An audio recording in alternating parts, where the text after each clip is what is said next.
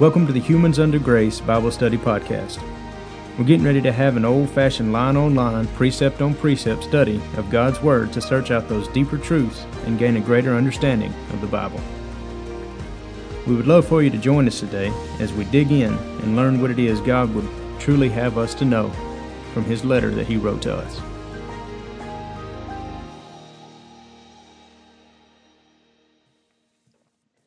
All right, God bless you. Welcome into this episode of the Humans Under Grace Bible Study Podcast. We're going to do a little question and answer today in this episode. I really enjoy doing these because we get to answer what it is that y'all want to know, what sparks y'all's interest, and really get it onto a personal account instead of just a study chapter by chapter and verse by verse. Not that there's anything wrong with the study. But at this point, we can reach out and really, get just personal with it, what you're wondering. So we've got a few questions here, and we will just work them right on out. So first up, what is the unforgivable sin? In Luke chapter 12, where is it? Let me see here. Luke chapter 12, you can start at verse 8. It says, and this is Christ speaking. He says, "Also I say unto you, whomsoever shall confess me before men, him shall the Son of God also confess before the angels of God. But he that denieth me before men shall be denied before the angels." Verse 10, "And whosoever shall speak a word against the Son of Man, it shall be forgiven. But unto him that blasphemeth against the Holy Ghost," or the Holy Spirit, "it shall not be forgiven." So how can you blaspheme against the Holy Spirit? A lot of people will say, well, just believing or not believing in Him or all kind of different things. Well, Christ goes right on in and tells you how you blaspheme against Him.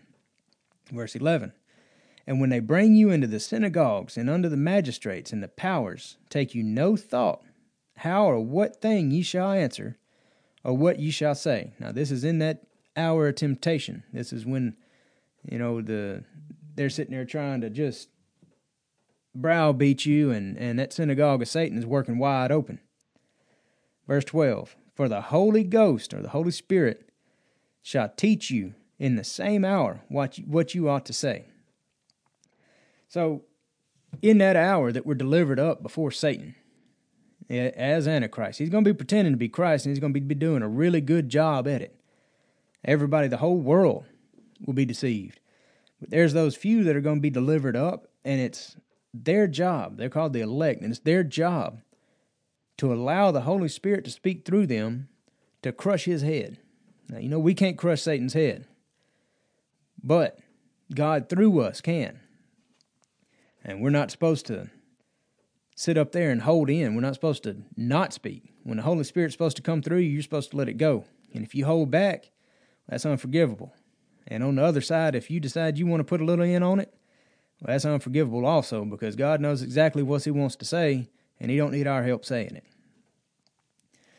All right, what's next? Why did God not talk to Abraham until Lot left? All right, well, we just covered that, and that is back in Genesis. Let me see here, chapter 12. And it says, when you pick it up in verse 1, it says, "Now the Lord had said unto Abraham," So he'd already told him this. Just before this, in verse 32 of the chapter 11, Abraham's father died. So he was hanging around with his dad. Now, once his father died, then, he lost his kindred attachment in this land. And he said, "Get thee out of thy country and from thy kindred and from thy father's house unto the land that I will show thee." So he waited until then, like I said, until his father died, and then he decided to make a move. And he said, "I'll make thee a great nation, and I will bless thee and make thee a great name, and thou shalt be a blessing. And I will bless them that bless thee, and I'll curse thee that curseth thee, or curse him that curseth thee. And in thee shall all the families of the earth be blessed." Now, if you come on down to verse 7, it says, "The Lord appeared to Abram and said, Unto thy seed will I give this land, and there builded he an altar to the Lord, who appeared unto him." So at that point Lot was still with him, and he did come to him. And then whenever you get on down into that chapter, Father also had divine protection, I guess you could say, over Abram, as that he sent a plague on to Pharaoh and his house. Whenever you get over to verse 17, he did this to protect Sarai at the time and Abram.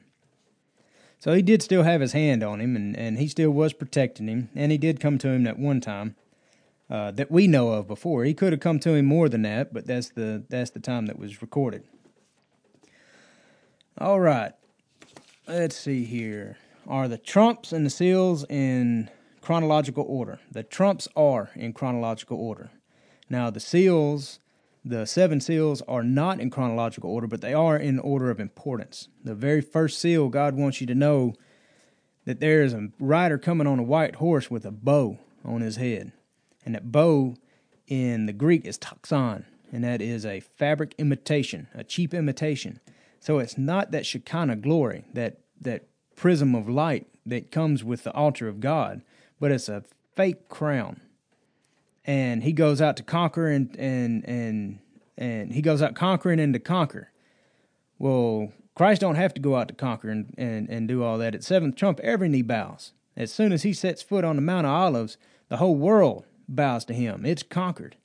Now, this guy going out to conquer and having to go out and do all that, that's the Antichrist. And that's what God wants you to know first. And as I said, the seals are in the list of importance, whereas the trumps are chronological. All right. So if Israel is the nation of the Jews, where are the rest of the tribe? Okay. So that's right. So there were 12 tribes. Now Judah and Benjamin stayed in what is now Israel, what is this modern day the nation of Israel. But there are 10 other tribes that aren't there right now, or maybe there are a few remnant there. But for the most part, after Solomon, when his son Rehoboam took over, he was kind of a spoiled. He was a spoiled kid, and he thought, hey, I'm the king, I've got all the power. And matter of fact, he did tell his buddies at one time. You see, Jeroboam came to him to ask him to kind of lighten up. He was making it hard on the slaves, not necessarily slaves, but on the workers. And Jeroboam came to him to tell him, kind of ease up, man. You've got all kind of nice, fancy houses and everything you could possibly want. How about we've worked for you for so long and for your dad? How about you let us go back and work in our field? And he said, basically, his dad's strength was, how did he put it? His dad's loins weren't as strong as his pinky finger. And so he was had quite the ego. So at that point, the 10 northern tribes, broke away. And they began, you see in the Old Testament a lot referred to Ephraim. And that's the 10 northern tribes. It was the biggest tribe of the 10. And they began their own kingdom. So you had the two southern tribes, Judah and Benjamin, and then the 10 northerns. Well, the Assyrian came in and took captive those 10 northern tribes. And during that captivity, they basically dispersed, okay? And they continued. You can look at migration charts and everything, and basically they went north out of Israel, kind of around the sea there, and then back around in the Caucasus Mountains, out of the Caucasus Mountains, and later settled Europe and around that area. And from there, they also migrated into the Americas and Canada and around in there. So whenever we say that Abraham's seed was going to be more numerous than the stars of the sky and more abundant than the sands of the sea, well, that's how, because the tribes of Israel are all around the world now. All right, so next question. Was Christ born on Christmas or in September? There's a lot of speculation around that, and the book of Luke will clarify that for you. Luke chapter 1. Let me turn there right quick. That way I get the verse right. I don't want to just shoot from the hip and miss it. Luke chapter 1, verse 5. All right, it talks about Zacharias. Now, Zacharias was the father of John the Baptist. This verse 5 is important because he was a priest, and it says that he was of the course of Abiah. Now that gives you a date. The course of Abiah is the 8th course in the courses of the priests, and it takes place between June 13th and 19th. So we know that right after his course, while he was serving in the temple, the angel of the Lord came to him and told him, hey, you're going to have a kid, and you're going to name him John. And he said, well, nobody in my family's named John. Well, then they took his speech from him. You don't talk back. And so he went home to Elizabeth, and they conceived.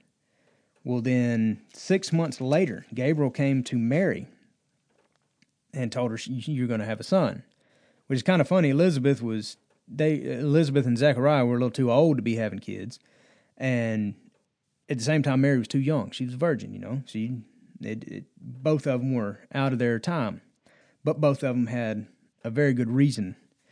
So 6 months later, that puts you at around December 13th to 19th, 20th, around in there. You give him a week to get home. It puts you around Christmas time. That was the conception of Christ. Then whenever they sent the census out for Mary and Joseph to have to go to Bethlehem to put in, for the census, that's why she, in heavy labor and heavy pregnancy, that's why she would be able to make that journey. If it would have been the middle of December or the end of December, the middle of winter, that would have been a really hard time to go. And at the same time, the shepherds were in the field, and the Romans weren't dumb. Whenever they gave a census, they weren't going to make you travel in the worst time of the year. September, it's kind of cooling off into September. And so, it's decent traveling weather. So he was conceived, Christ was conceived around the end of December and born the end of September. But at the same time, when Mary walked into Elizabeth's house, John, being in the womb at 6 months, leapt because he felt the Spirit of God in Mary's womb. And that tells you right there that life begins at conception. All these arguments and all the junk that's going on in the world today, it's just, well, it's junk, and I'll just leave it right there, but it is terrible about when life actually begins. Is it the first breath, or is it this trimester? No, it's at conception. At conception, the Spirit enters the womb, and that's when life begins. All right. Next question. Did Jacob cheat Esau out of his inheritance because Esau married Hittites? Well, okay, so that's kind of a two-part question. Yes. Well, let's see. Let's start with Malachi. Malachi chapter 2, and Paul would quote this, I believe, in Romans chapter 8. God says, Jacob I loved and Esau I hated from the womb. Okay, so that takes you back to the first. You got to understand the first earth age. So as far as Jacob cheating Esau, and we're gonna be getting there in just a lecture, in a study or two. But as far as him cheating Esau out of this, if you go to Genesis chapter 25, and let's see, you can pick it up in verse 29. So Esau was a hunter, and Jacob was not. And Jacob sawed pottage. This is verse 29. And Jacob sawed pottage. And Esau came from the field, and he was faint. All right, he was hungry. And Esau said to Jacob, feed me, I pray thee, with the same red pottage, for I am faint. Therefore was his name called Edom. All right, so at that point you see that Esau, his name was changed to Edom because Edom means red or ruddy. And Jacob said, sell me this day thy birthright for this bowl of mush, this bowl of oatmeal basically, all right? And Esau said, behold, I am at the point to die. Now he went hunting for a day, and he's fixing to die of starvation. And what profit shall this birthright be to me? He could care less about a birthright. You reckon that might be why God hated him a little bit, because he could care less about his inheritance. We have a great inheritance with God. And if you could care less about that, well, you just go by the wayside. Verse 33, and Jacob said, swear to me this day. And he sware unto him, and he sold his birthright unto Jacob. So right there, Esau sold this. So as far as Jacob cheating Esau, he bought it from him. He bought his birthright. So it's kind of that Esau was trying to sneak in there and take it back from Jacob because Isaac didn't know anything about it. But yes, the Hittites were also a deal. Basically, the line needed to be pure. The gene line needed to be pure, and the Hittites were not a part of the Adamic line. So that canceled Esau out of any of those privileges, I guess you could say. All right.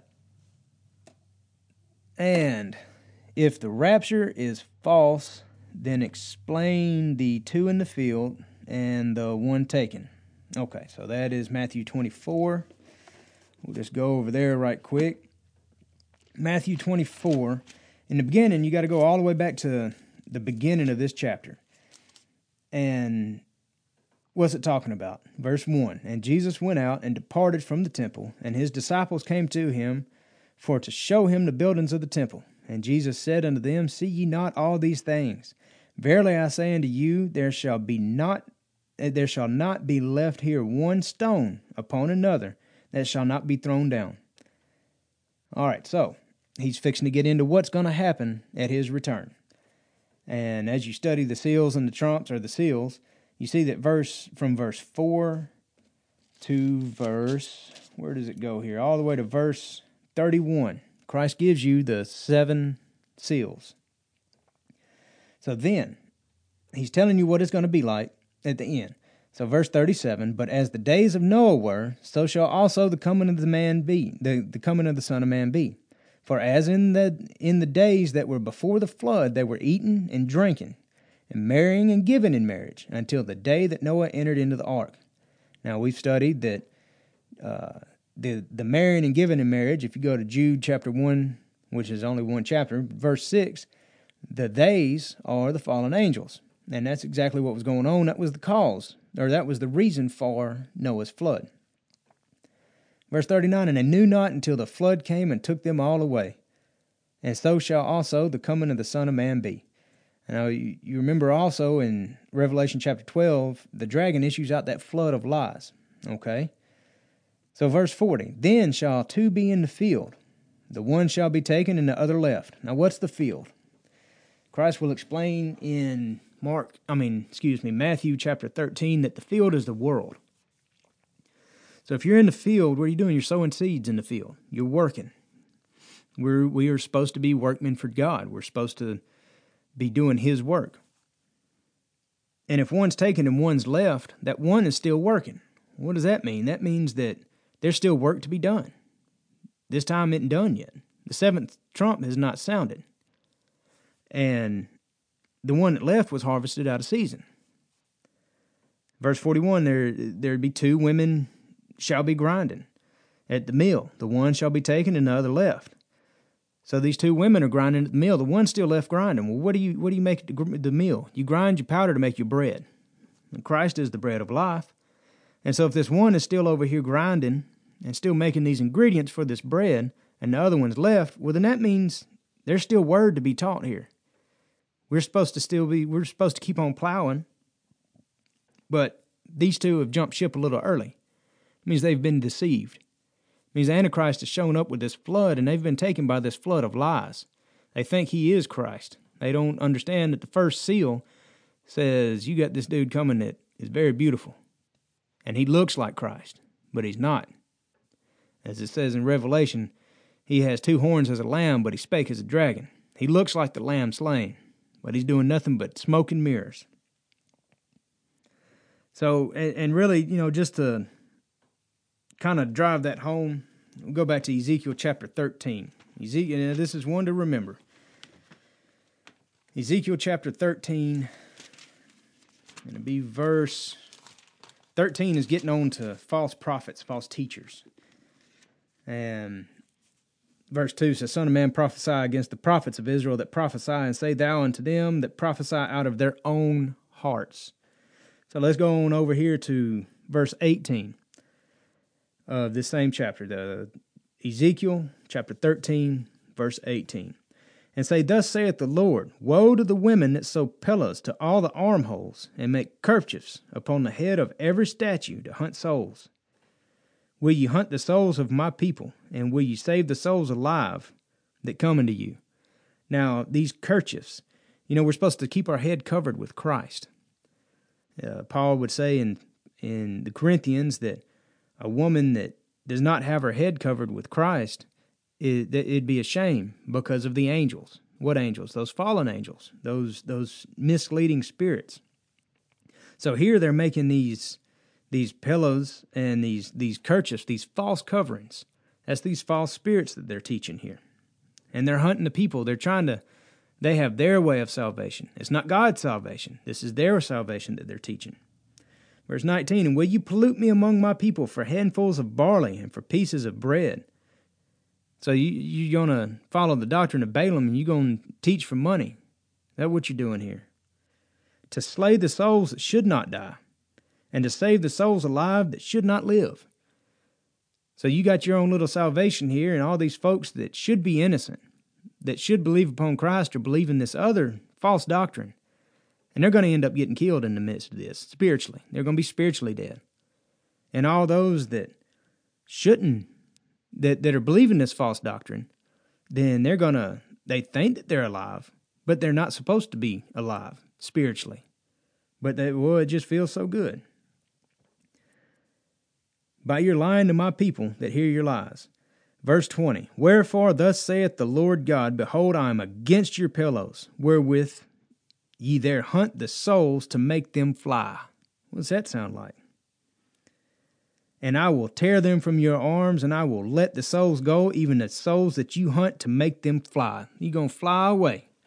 They're going to gather everybody up, and that one with the lamb's horns that spake as the dragon is going to say, well, come on, we got to get out of here. The Antichrist is coming. Let's fly on out of here. And everybody's going to gather up, and they're going to be ready to fly with this false doctrine. And all of a sudden, that's why Christ comes as a thief in the night. They think he's here. And he's going to show up. And then that's where the apostasy is.